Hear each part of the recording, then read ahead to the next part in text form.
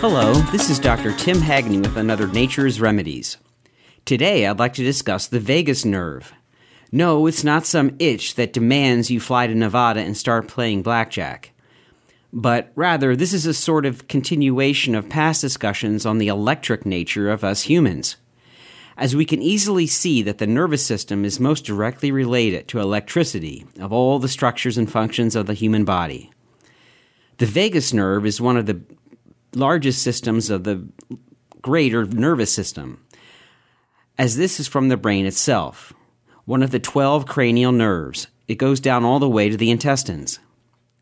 The vagus nerve concerns itself with the parasympathetic nervous system, which is interesting in that this can be a major focus of calming a person down, of countering the infamous fight or flight response in people's perceptions of stress. Considered overactivation of the opposite or sympathetic nervous system. If a person was under great stress, say having a panic attack, and went to a therapist for biofeedback training, the vagus nerve would be key in getting the body to get into a calmer space. The heart and lungs are targets of the vagus nerve, and these are central in connecting people's symptoms or experience in the more positive sense of panicky feelings or, bliss experience to the other extreme. When a patient would be moving toward a calm rather than stress response, the heart, for example, could be slowed down through signaling from the vagus nerve. The lungs are important as well, and not just breathing rate. Tuning into the lungs, for example, through the rhythm of breathing, I believe can be very powerful through the meditation concept of watching the breath. This can be achieved, so what happens?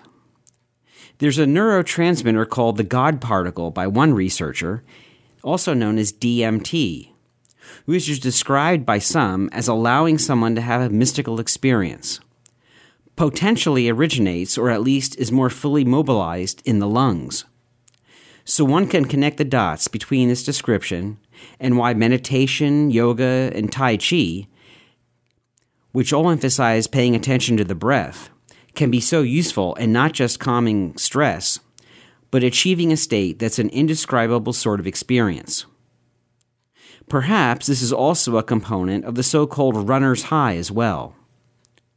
Practitioners in psychology and medicine are indeed exploring the vagus nerve, activating and helping with symptoms of intense stress, even PTSD, post-trauma disorder, where there are described methods including using cold water, especially on the face, and even humming for toning the vagus nerve.